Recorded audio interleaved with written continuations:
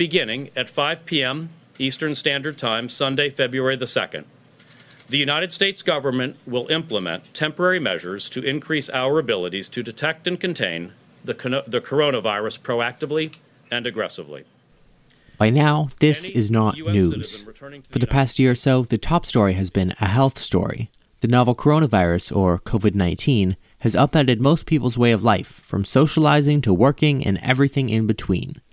Part of this in-between is the attempt by some gym goers and athletes to stay fit, despite the closing of public workout spaces. Hi y'all, I'm Pamela Pepkin, and you're about to do Pamela Pepkin's quarantine workout. Wash your hands, 2, 3. To some, these might sound ridiculous.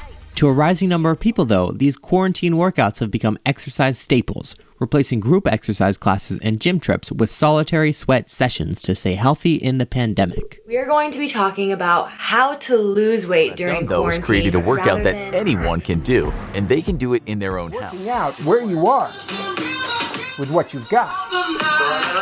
YouTube videos and self-instruction are one thing for the average person, but for athletes, the shutdowns had more serious consequences. I think before the pandemic, I would be exercising almost every day, if not every day. As a Division I rugby player from Mount St. Mary's University, Molly Jackson has been working to stay on top of her game through pandemic-related school closures and gym shutdowns. So we really worked with kind of what we had. We had a trail right by our house where we ran. We used the hill for sprints. And we were lucky enough to have some weights just like lying around and some equipment. So we would use that as well to the best of our ability with, what we could do at the moment. The transition to doing sports at home has not been easy. Jackson is on a school team with dedication and a tight schedule to keep its athletes on track, but not all programs share the same resources to keep its participants fit. Rich Alberto, a soccer coach out of New Jersey, explains. It's tough. I send them things, some at-home ideas, at-home training ideas, but I do have to be sensitive to everyone's living arrangement. I can't imply that everyone has a massive backyard or everyone has some kind of turf in their basement, which some players do have. They have those resources. So I'm a bit careful with what I require them to do.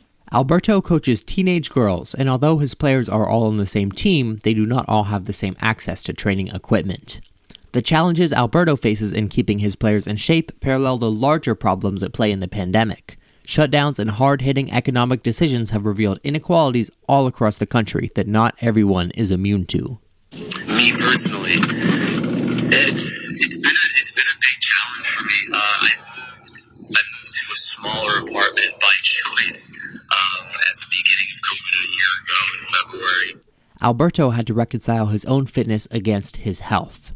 Both Jackson and Alberto have been doing their own workouts in order to stay away from masses of people and to remain safe for the sake of their teams and themselves.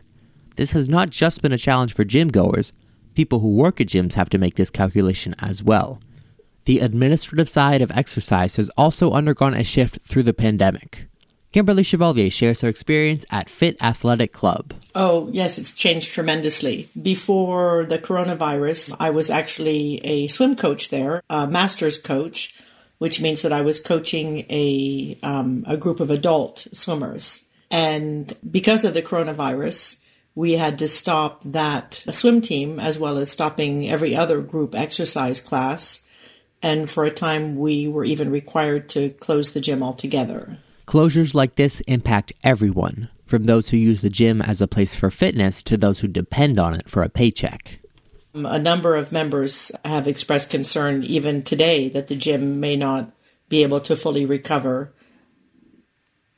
The gym has changed the membership to allow people to sign up to pay on a month-by-month basis in order to reassure them that they're not going to be putting money down long-term and the gym will stop existing before their money runs out. But a lot of people have expressed concern that the gym will not survive.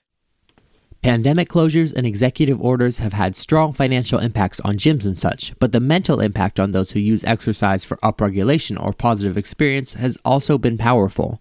Jackson, the resourceful rugby player, has gone through a lot in terms of self-acceptance and her perspective on movement.